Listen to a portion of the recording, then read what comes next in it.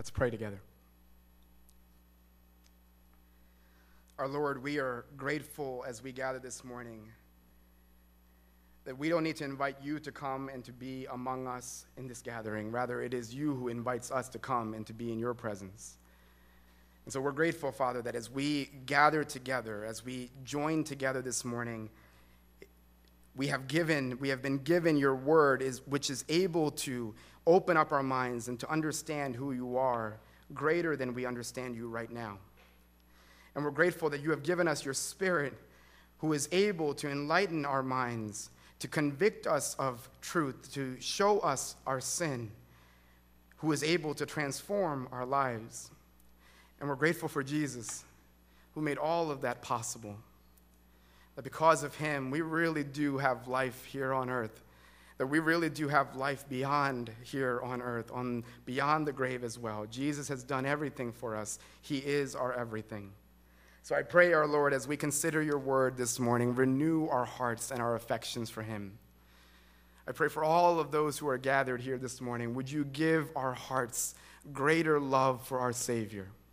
And I pray that as those who may be here this morning that may not know you, would you help them so that their eyes would be able to see you, maybe even for the first time. How wonderful you are, our God, our Savior.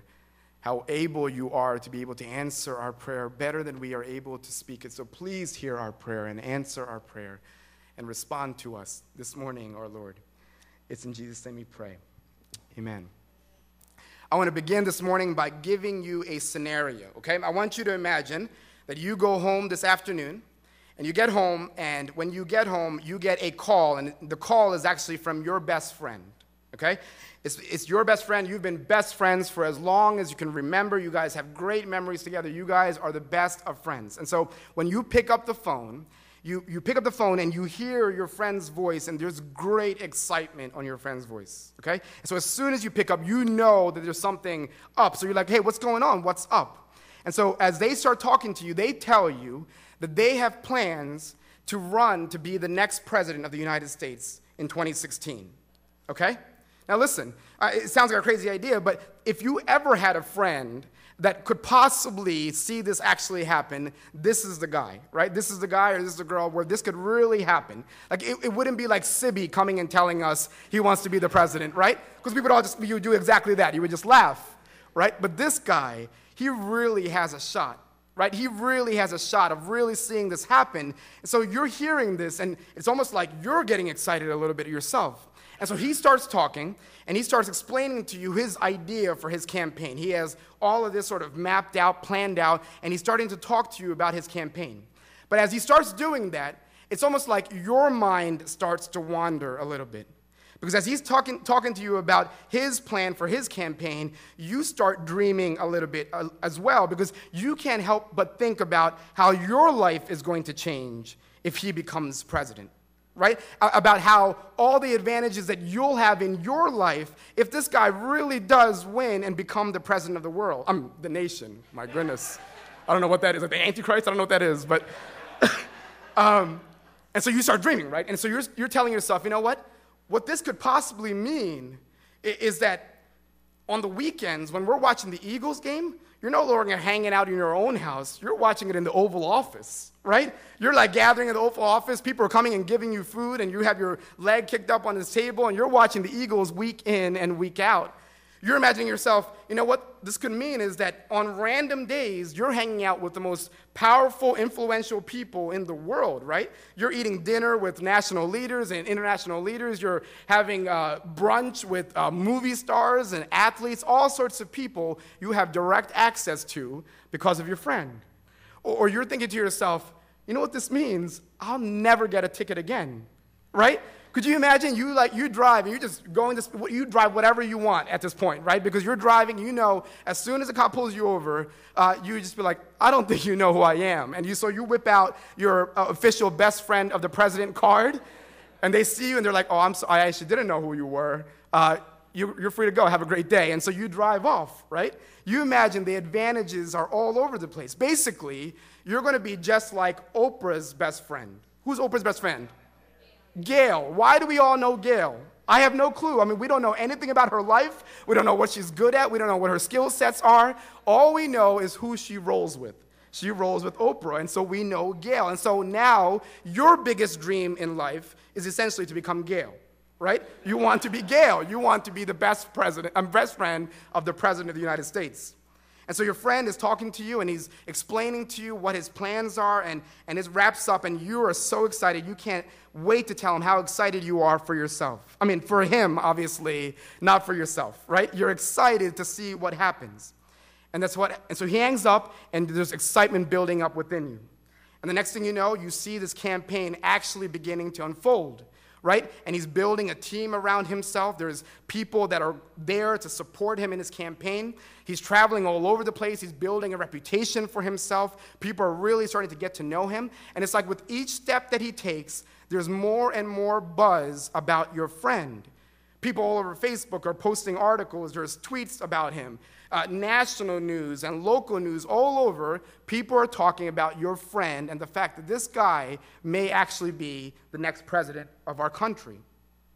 And then comes the day when he actually gets the chance to officially make the announcement, right? To make the announcement of his candidacy for the president of the United States. And so he's a Philly guy, right? And so he decides he's going to do it downtown. And so he gathers maybe around Independence Mall or something like that. And you get there, and there are tens of thousands of people just gathered to see this guy make his announcement, right?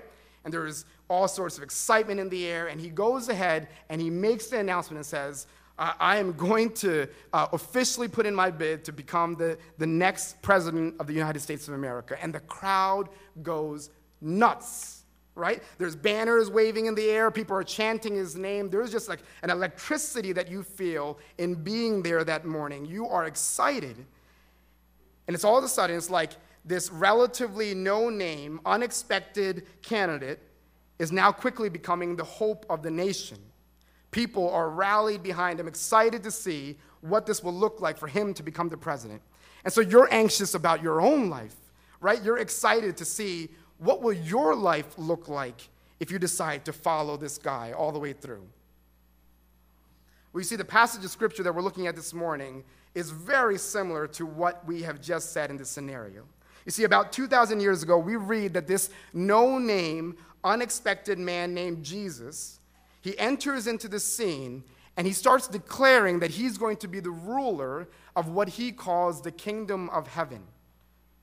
Hear it for yourself, right? This is Matthew chapter 4, verse 17. It says, Jesus began to preach, saying, "Repent, for the kingdom of heaven is at hand." Now, just to give you a little bit of an idea of what is going on here, actually, this is sort of the earliest stage of Jesus' ministry, right? You see, for the first 30-something years of Jesus' life, he basically lived a fairly ordinary life, right? There was nothing spectacular about his life. He and his father were basically carpenters, and so they did manual labor week in and week out. You imagine he was creating things for people. He was writing out invoices, all sorts of things. That was his life. His mom was a stay-at-home mom, and so she took care of things at home, and she provided for the family. There was nothing impressive or radical about Jesus and his family in his earliest years. But it's like one day we start seeing this flurry of activity, right? So one day we see him bust out, and he's going to the Jordan River, and he decides that he's going to get baptized. And so he goes to this man named John the Baptist. It's actually his cousin, and he says, "Baptize me," right? So he goes into the Jordan. He comes back out again, and it says that all of a sudden you're hearing the voice of God, and God says, "This is my son, and I'm pleased with him." You're seeing the Spirit of God coming down like a dove. It's like an epic moment at that point, right? This ordinary, no-name person has this epic moment where God shows up audibly and visually, right? And so it says from there, he goes on, and he goes into this wilderness, right? And it says he spends 40 days and 40 nights in this wilderness, and he's fasting during that time. And after the 40 days and 40 nights, it says that he is now tempted by Satan in all sorts of ways. So, right? So in a matter of a little over a month, we see God, and we see Satan as well interacting with Jesus, this ordinary guy. And it's almost like both of these events need to happen in order for Jesus' ministry to really get started. And so this happens, and so he is done with all of that process, and now it says he starts off his ministry. His ministry takes off. And he starts off by preaching, basically, his first ever sermon. It's a 9-word sermon. Some of you would love 9-word sermons, right? It's a 9-word sermon. And this is basically what he says. He says, repent, for the kingdom of heaven is at hand. Repent, for the kingdom of heaven is at hand. You see, when you and I hear that, when we hear those words, there's a good chance that maybe that means very little to us. Especially if you didn't grow up in a church context, or you didn't really read the Bible much, or you're not really familiar with the Bible, those words wouldn't really mean anything to you. But you see, for the folks that Jesus is saying this to, that would be basically one of the most captivating sermons ever. Because you see, not only did this crowd have a familiarity with the kingdom of heaven, they actually had great expectations and a grand vision for what this kingdom would actually look like. You see, the term kingdom of heaven would sound like music in these people's ears. You see, Jesus was actually talking to a group of people, to a Jewish people, who had lived a real hard and difficult life. Right? They have been going year after year for multiple years of just captivity and living under oppression or oppressive rule in their land, right? So first there were the Babylonians who oppressed them in their land, and they moved out, and then there were the Persians who oppressed them, and then they moved out, and now they're living under the rule of the Roman Empire. And so when Jesus is talking to them, he's telling them about this kingdom of heaven, and it's music to their ears, because they have been living a life of constant oppression and hardship. And so when they hear this phrase, kingdom of heaven, it would actually sound like a promise of hope and rescue from a difficult life. Right? They would hear this phrase, kingdom of heaven, and it would be the promise of a godly king, of someone that they would call the Messiah. Right?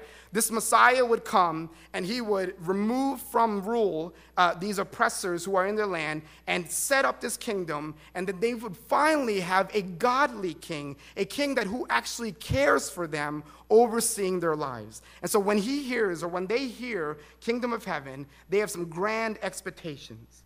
And it's almost like, just like that, right? In a matter of some days, Jesus goes from this being this no name from Nazareth to now being the talk of the town. Listen to what it says. It says, and he went throughout all Galilee, teaching in their synagogues and proclaiming the gospel of the kingdom and healing every disease and every affliction among the people. So his fame spread throughout all Syria, and they brought him all the sick, those afflicted with various diseases and pains, those oppressed by demons, epileptics and paralytics, and he healed them. And great crowds followed him from Galilee and the Decapolis, from Jerusalem and Judea, and from beyond the Jordan. So what's going on here? He's saying Jesus shows up. He starts preaching this kingdom of heaven, right? He starts telling them about this kingdom of heaven that they've all been looking forward to. But not only does he start preaching, he starts healing people left and right. Right? All sorts of people, epileptics and those who were paralyzed, those who were possessed by demons, all sorts of people are coming to Jesus, and they're getting healed left and right. And so what does it say? It says his popularity takes off. Like if we had a map of that area, that nation at that point, it says as far north as Galilee, people were hearing about him. As far east as the Decapolis, people were hearing about him. As far down low as Judea and Jerusalem, people were hearing about him. And all in between, there was this constant buzz about this man, Jesus, who's talking about the kingdom of heaven, and he's doing some miraculous things while he's saying that.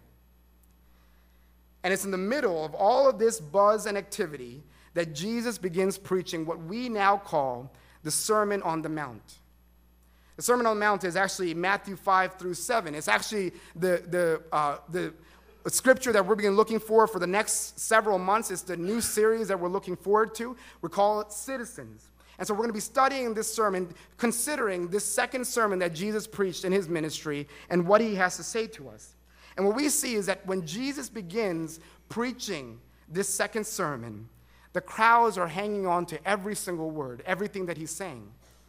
because they want to hear all about this kingdom, because they're anxiously waiting for this kingdom, and they're excited about what this kingdom could mean for their lives, how it could change their lives forever.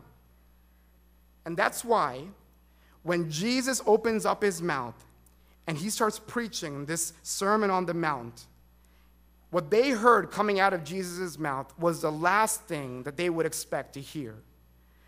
When Jesus starts preaching and he starts saying these things, they are shocked by what comes out of his mouth concerning this kingdom. Listen to it again. It's what we read together. It says, seeing the crowds, he went up on the mountain, and when he sat down, his disciples came to him. And he opened his mouth and taught them, saying, blessed are the poor in spirit, for theirs is the kingdom of heaven. Blessed are those who mourn, for they shall be comforted. Blessed are the meek, for they shall inherit the earth. Blessed are those who hunger and thirst for righteousness, for they shall be satisfied. Blessed are the merciful, for they shall receive mercy.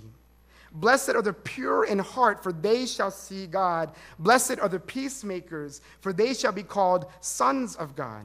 Blessed are those who are persecuted for righteousness' sake, for theirs is the kingdom of heaven. You see, as these folks were coming to listen to Jesus about this kingdom, without a doubt, they had all sorts of expectations about what this kingdom would be like. But I imagine that none of them who came there to listen to Jesus that day would imagine that this kingdom would be described by using words like poverty, or mourning, or meekness, or hunger and thirst, or mercy, or purity, or peacemaking, or persecution.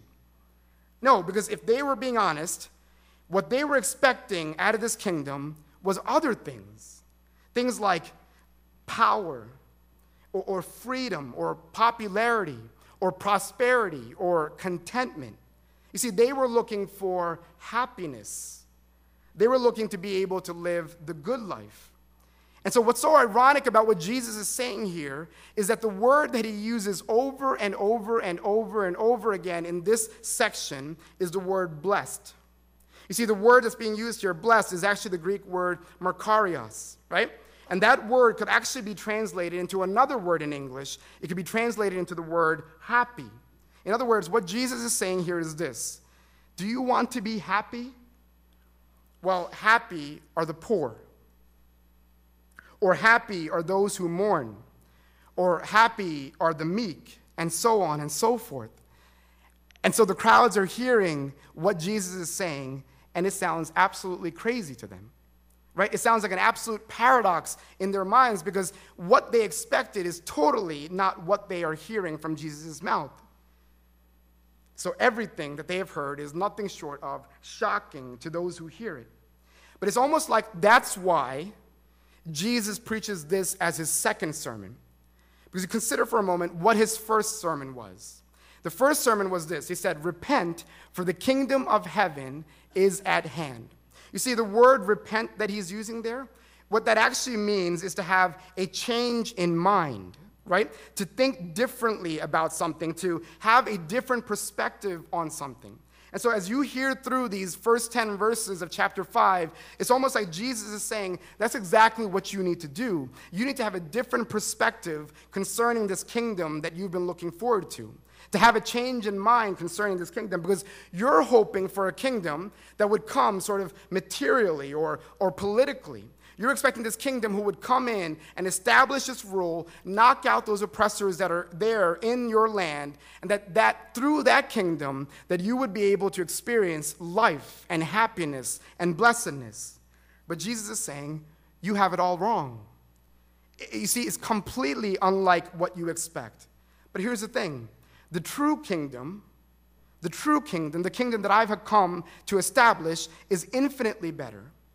It's actually the true source of blessedness and happiness in our lives. And so Jesus is trying to transform their thinking. He wants to give them a right vision concerning the kingdom.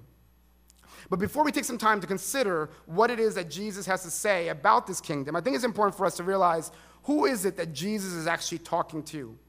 Because what we see is that there's a bunch of people that are gathered that day.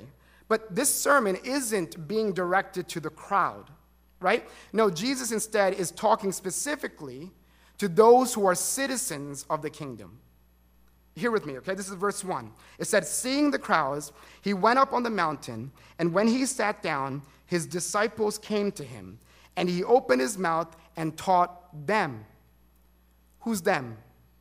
The disciples, right? He's trying to teach the disciples because he wants them to catch a vision. You see, while the entire crowd is there, the sermon is actually being preached to the disciples. Why is that important? Because, it helps us to better understand the purpose of this sermon. You see, the purpose of this sermon isn't to try to tell us how to become a member of the kingdom or to how to become a citizen of the kingdom. Instead, this sermon is actually being preached so that it could tell us, to those who already belong to the kingdom, who are already citizens of the kingdom, what their lives actually should look like. Hear that for a second, right? It's not trying to tell you, how do you become a citizen of the kingdom? This is what you need to do to become a citizen of the kingdom. Instead of saying, now that you are a citizen of the kingdom, this is what your life should look like. You see, it's important for us to realize that, because otherwise, all we can see this as is a sermon that's being preached to people 2,000 years ago. But you see, if you're here this morning and you belong to Jesus, right? What that means is that you belong to the kingdom of heaven. You're a citizen of the kingdom. And so Jesus is directly talking to you. And what he wants to give you is a vision for what your life should look like as a citizen of this kingdom. But if you're here this morning and you don't trust in Jesus, you don't know Jesus, you don't have a relationship with him, Jesus is still actually inviting you to come and to listen.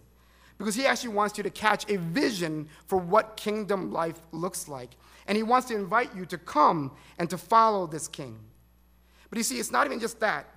You see, the reason why this sermon applies to us just as much as it applies to people 2,000 years ago is that just like them, we too are often conflicted between what Jesus declares the kingdom to be like and what we desire in a kingdom. Right? There's often a conflict between what Jesus says the kingdom is like and what we ourselves desire in a kingdom.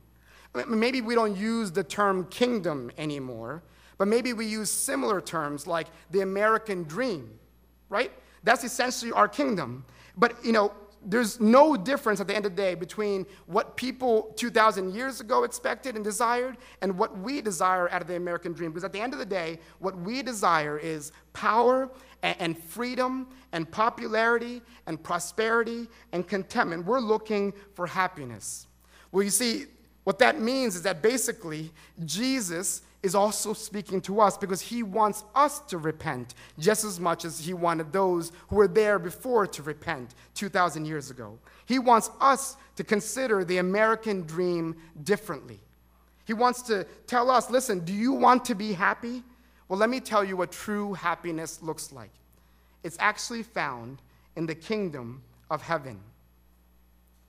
And so that's our plan. We're going to take a look at a few of these Beatitudes this morning and to consider, what does Jesus tell us about happiness in this kingdom? This section, verses 3 to 10, can sometimes be called the Beatitudes, right? And so another word for Beatitudes is basically just blessed, right? And so Jesus is saying, listen, what does a life of blessing look like? I'm going to show you what a life of blessing looks like. And so this morning, we're actually going to give ourselves to 4 out of the 8 Beatitudes and consider, how does Jesus describe a life of blessing? How does Jesus describe a life of happiness? He's saying, what does the character of a citizen in the kingdom look like? What does a life of true happiness looks like? Well, let's listen to what Jesus has to say. The first thing he says is this. He says, blessed are the poor in spirit, for theirs is the kingdom of heaven. I don't know about you, but when you hear the word poor, I think the first thing that comes to your mind is this material poverty, right? It's almost like we're hearing Jesus say this, and the thing that comes to our mind is that Jesus is telling us, listen, if you want to be really happy, you need to be poor. But you see, that's far from what Jesus is telling us this morning. You see, this poverty that Jesus is referring to is not a material poverty. Instead, he's talking about a spiritual poverty. a spiritual bankruptcy. You see, to be spiritually poor is to have a keen awareness of your own sinfulness. To be spiritually poor is to have a keen awareness of your own sinfulness. It's an awareness that you have nothing to offer spiritually to God. You have nothing to offer God spiritually. That you, in and of yourself, have no basis to stand before God confidently. You see, this is the total opposite of the value system of this world that we live in, right? Think about it for a moment. Why is it that folks like Oprah or Deepak Chopra are so popular in this world? Why is that? Because they repeat to us the very thing that the world is telling us that we should believe and consider and live by. They're telling us things like true happiness is found in self-reliance, or true happiness is found in self-sufficiency or self-confidence. In fact, if you go to Starbucks right now, right? If you go to Starbucks right now and you buy a cup of coffee, you'll find on each cup of coffee Oprah-isms. Like literally, you'll find quotes from Oprah all over their cups telling you all sorts of things about life looks like and what happiness looks like. My wife and I and my daughter were at Starbucks a week ago and we saw it, right? All sorts of things about what life looks like. And when you read it, it is telling you, trust in yourself. Find confidence in yourself. Rely in yourself. And you know what we didn't see while we were at Starbucks? No one throwing the cup on the ground and stepping on it, right? No one was like offended by what the cup said because they see it and they say, that's right. I should be able to find myself to be enough for myself, to find sufficiency and confidence in myself. It sells because the world that we live in, from the youngest of ages, we are being taught to believe what? In yourself. You're constantly being taught to believe in yourself, to depend on yourself. That's why Beyonce made that song about independence, right? Because he's saying, listen, what does life look like in its peak? The best life is when you live life in an independence. But Jesus is saying, listen, you know why you think this way? Do you know why it is that you start thinking this way? Because you actually have not understood yourself. You have a misunderstanding of yourself. You see, the truth is that you are spiritually bankrupt. You see, if you had a bank account that had no money in it, right? It doesn't matter if you go to the ATM or you go to the counter or you try debit at the grocery store. No matter how much you try to draw from it, you will always come up empty, right? And what Jesus is trying to tell us is that same thing. He's saying everything that you're searching for and everything that you're desiring isn't going to be found by digging deeper within. It doesn't matter how much deeper you go within yourself, you're not going to be able to find within yourself what you're looking for because you actually have nothing to draw from spiritually. You are spiritually bankrupt. And you see, this is crucial for us to understand. It goes against the grain of everything that we're taught as we've been growing up, but it's crucial for us to understand because only when we understand our spiritual bankruptcy will we shift our belief from ourselves to God. You see, as long as you think you have something within you, no matter how small it is, as long as you believe in yourself that you have something within you that you can stand before God with, then your belief isn't in God, it's in yourself. You see, the words from this hymn, Rock of Ages, I think says it well. This is what it says. It says, "Nothing in my hand I bring, simply to the cross I cling. Naked, come to thee for dress, helpless, look to thee for grace. Foul, I to the fountain fly, wash me, Savior, or I die." You see, Jesus, what he's telling us this morning is this. He's saying, you need to realize that you are spiritually bankrupt. You will never be good enough. And that's a good thing. Because you know what that does? It reminds you that you are spiritually unimpressive, but there is someone who has been impressive for you. That Jesus was everything that you are not, and that he could fulfill for you everything that you desire. As you keep digging deeper within and trying to find what you're looking for, Jesus is saying, you're searching the wrong place. Come to me. Be spiritually poor so that you can find the fullness of riches in Jesus himself. Jesus is saying, listen, do you want to be happy? Well, the world tells you to believe in yourself. And the kingdom of heaven tells you, believe in God. He goes on to say, blessed are those who mourn, for they shall be comforted. Now, if there was ever a paradoxical statement, this would be it, right? Consider what Jesus is saying here. He's saying, happy are those who mourn. Happy are those who mourn. Now, on the surface, right off the bat, it sounds like a total contradiction, right? How could it be that happy are those who are sad? I mean, is Jesus saying something like, you know what, true happiness is found by walking around depressed? Or happiness is found by, being melancholy all the time, or walking around listening to emo music, right? That's what happiness is all about. Not at all, right? Once more, we realize that this word, mourning, just like poverty, has a spiritual meaning. In fact, it makes sense that this beatitude follows the previous one. You see, when we begin to realize our spiritual poverty, our sin, we also begin to realize the damage and the destruction that our sin has caused in our own life and in the world around us, right? When we realize our poverty spiritually, we begin to see the damage that our sin has caused in our own life and in the world around us. You see, it's exactly the reason why you will never find a day when Action News comes on at 5 o'clock and they're out of content, that they have nothing to report on, right? You will never find that day, because each day you see the effect and damage of sin in this world. Or it's exactly why you and I know the pain and the struggle of broken relationships, right? All sorts of relationships. We know what that looks like because of sin. Or you and I know what it looks like to have our lives ruined by addictions of various kinds, and the damage that it has caused in our life and in the lives of people around us. It's because of sin. It's the reason why things like sex slavery or discrimination or poverty and hunger are still problems in this world. It's because of sin. And when we see and experience the effect of sin in this world and on our lives, what Jesus says is this: it should lead us to mourn. It should lead us to grieve. It should lead our hearts to break. You see, this is what Jesus is saying. He's saying, citizens of the kingdom don't see sin in this world and respond with indifference. You can't do that. You can't see sin in your life and respond with indifference. Jesus is saying, you can't see sin in somebody else's life and feel like that's their problem. Or you can't see sin in somebody else's life and feel like, at least I'm not as bad as that, and compare yourself and feel better about yourself. No, Jesus instead says, sin, both our sin and the sin in this world, should lead us to mourn. It should lead us to grieve. It should lead our hearts to break. But you and I know that this is not at all how the world operates, right? Our whole economy, think about it for a moment, our whole economy is based on the avoidance of mourning and grief, right?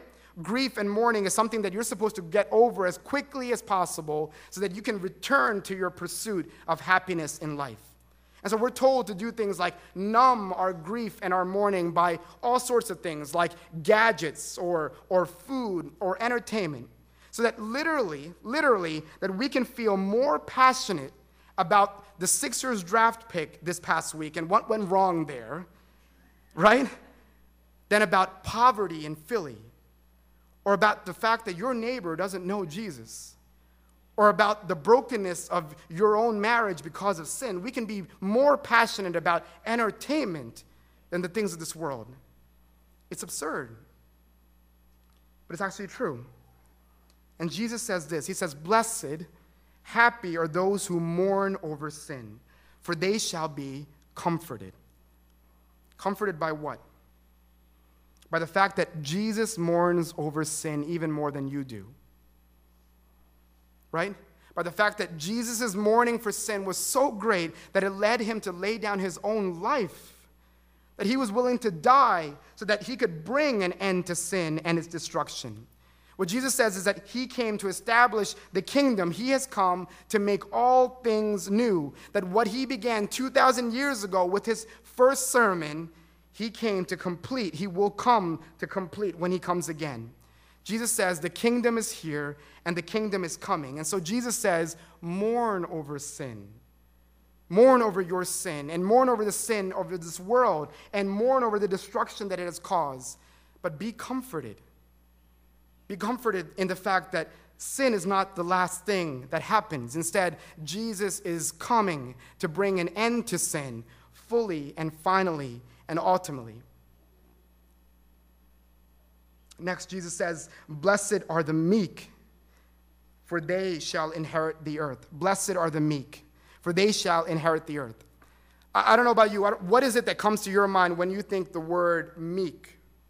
You probably think of somebody who's sort of quiet, right? Sort of timid, doesn't really say much, is sort of lacking a backbone, is a pushover. It reminds me, if you've ever seen the movie Office Space, of the character Milton, right?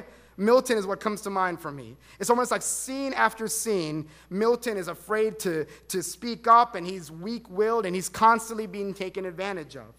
But you see, the biblical understanding of meekness is not that at all. Instead, the biblical understanding of meekness isn't weakness. Instead, it's this. It's humble self-forgetfulness. Meekness can be defined as humble self-forgetfulness. In other words, meekness is the realization that your life isn't all about you. I think maybe for some of us sitting here this morning, we need to hear that. Your life isn't all about you. Instead, someone who is meek sees God and sees others who are around them as being greater or more important than themselves. It means being willing to lose so that someone else can be able to win. It means being willing to sacrifice your own desires, your own gain, for the benefit of others. You see, the reason why you are able to do that is because your ultimate trust is actually in God. You see, you so trust in God's providence, in His goodness, in His care for you, that you don't have to fight to be recognized all the time.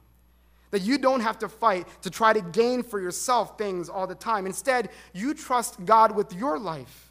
You're so satisfied in His provision, whatever that might be, it frees you to be able to take care of others and to consider others greater than yourself. You see, I think a good example for me of this is actually Dennis. Most of you who are sitting here this morning, you probably know Dennis. If you don't know Dennis, you've probably heard Dennis before. And notice I didn't say heard of Dennis before. I said heard Dennis before, because this is one of the loudest people that I've ever met in my life, right? He is a strong personality. Most people would not refer to him as timid, as weak, as a pushover. None of those words would typically be adjectives that you use to describe Dennis. But Dennis, instead, is a natural leader, right? I've seen him in his work setting where he has teams working around him and for him, where he leads them in that context. He leads us at church here in a bunch of different ways, in all sorts of areas like administration and so on.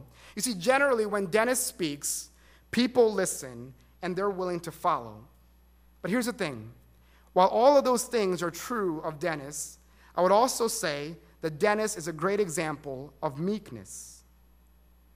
You see, I've seen Dennis time and time again use his power and his influence, his life, for the benefit of others. Whether we're talking about on a large scale, like the stuff that he does with BTC, with Bombay Teen Challenge, so that women and children who are caught up in sex slavery can be freed, so that Dennis does things like fundraisers and find people who may be able to offer finances so that there can be some sense of freedom for people who are going through these horrors in a different land. Or the way that I've seen him care deeply about people at his work. Right? I've heard him sit down and talk to me about this person who's going through this hard time at work and trying to figure out what can I do to be able to bring some relief, some solution to their life.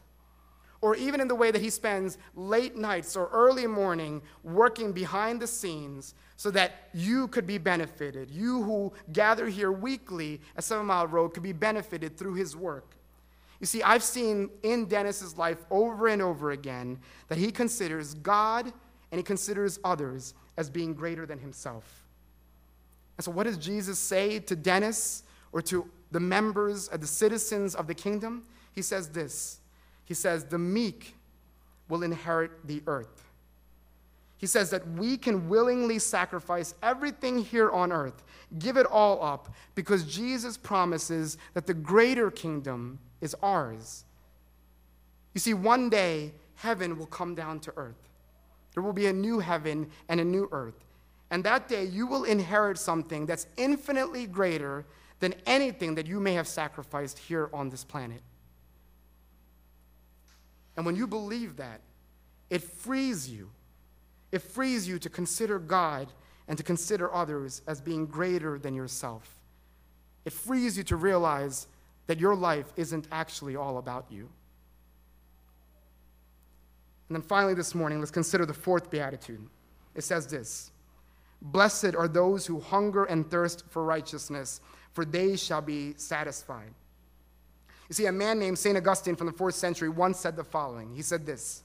He said, "Thou hast made us for thyself, and our hearts are restless until they find their rest in thee." Thou hast made us for thyself, and our hearts are restless until they find their rest in thee. What is Augustine saying? He's saying all of us, everyone who is here, everyone on this planet, is actually made for God, to desire God, to ultimately find our satisfaction in God. But what do? We often look to other things, to lesser things, to fill that void that actually only He is able to fill for us.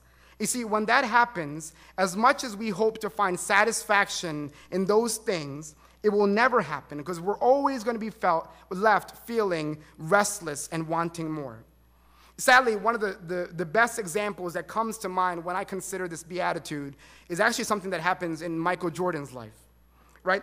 Many of you would agree that Jordan is the greatest basketball player of all time, right? If you know anything about me, you know that I'm a huge Jordan fan. I have loved his career because he has arguably, not really arguably, he has accomplished more in his career than any other NBA player in history. And that's why it's sad what he did at his Hall of Fame speech, right? Some of you may know this. Jordan actually didn't make it onto his high school basketball team, right? So he was a sophomore in high school, and so his coach was trying to pick players. And so when he was trying out, he was actually overlooked. Instead, his coach picked another player named Leroy Smith. He was a senior in high school during that year. And so he picked Leroy Smith to be on the high school basketball team and benched, or not even got on the team. Jordan never made the team. And so what does Jordan do? Jordan, on the night of his Hall of Fame induction ceremony, he decides that he's going to fly Leroy Smith and his high school basketball coach to that evening, right? So they're there, they're all dressed up, they're excited to be there, to be among a peer and to be among the person that they were able to coach at one point. But that night, in front of millions of people, right? People watching on ESPN all over the world, Jordan looks at his coach in the face and he says this. He said, "I wanted to make sure you understood that you made a mistake." The question is, why would the greatest of all time, right? Why would the greatest of all time still feel the need to prove himself at his Hall of Fame induction ceremony by proving his high school basketball coach wrong? Why would he do that?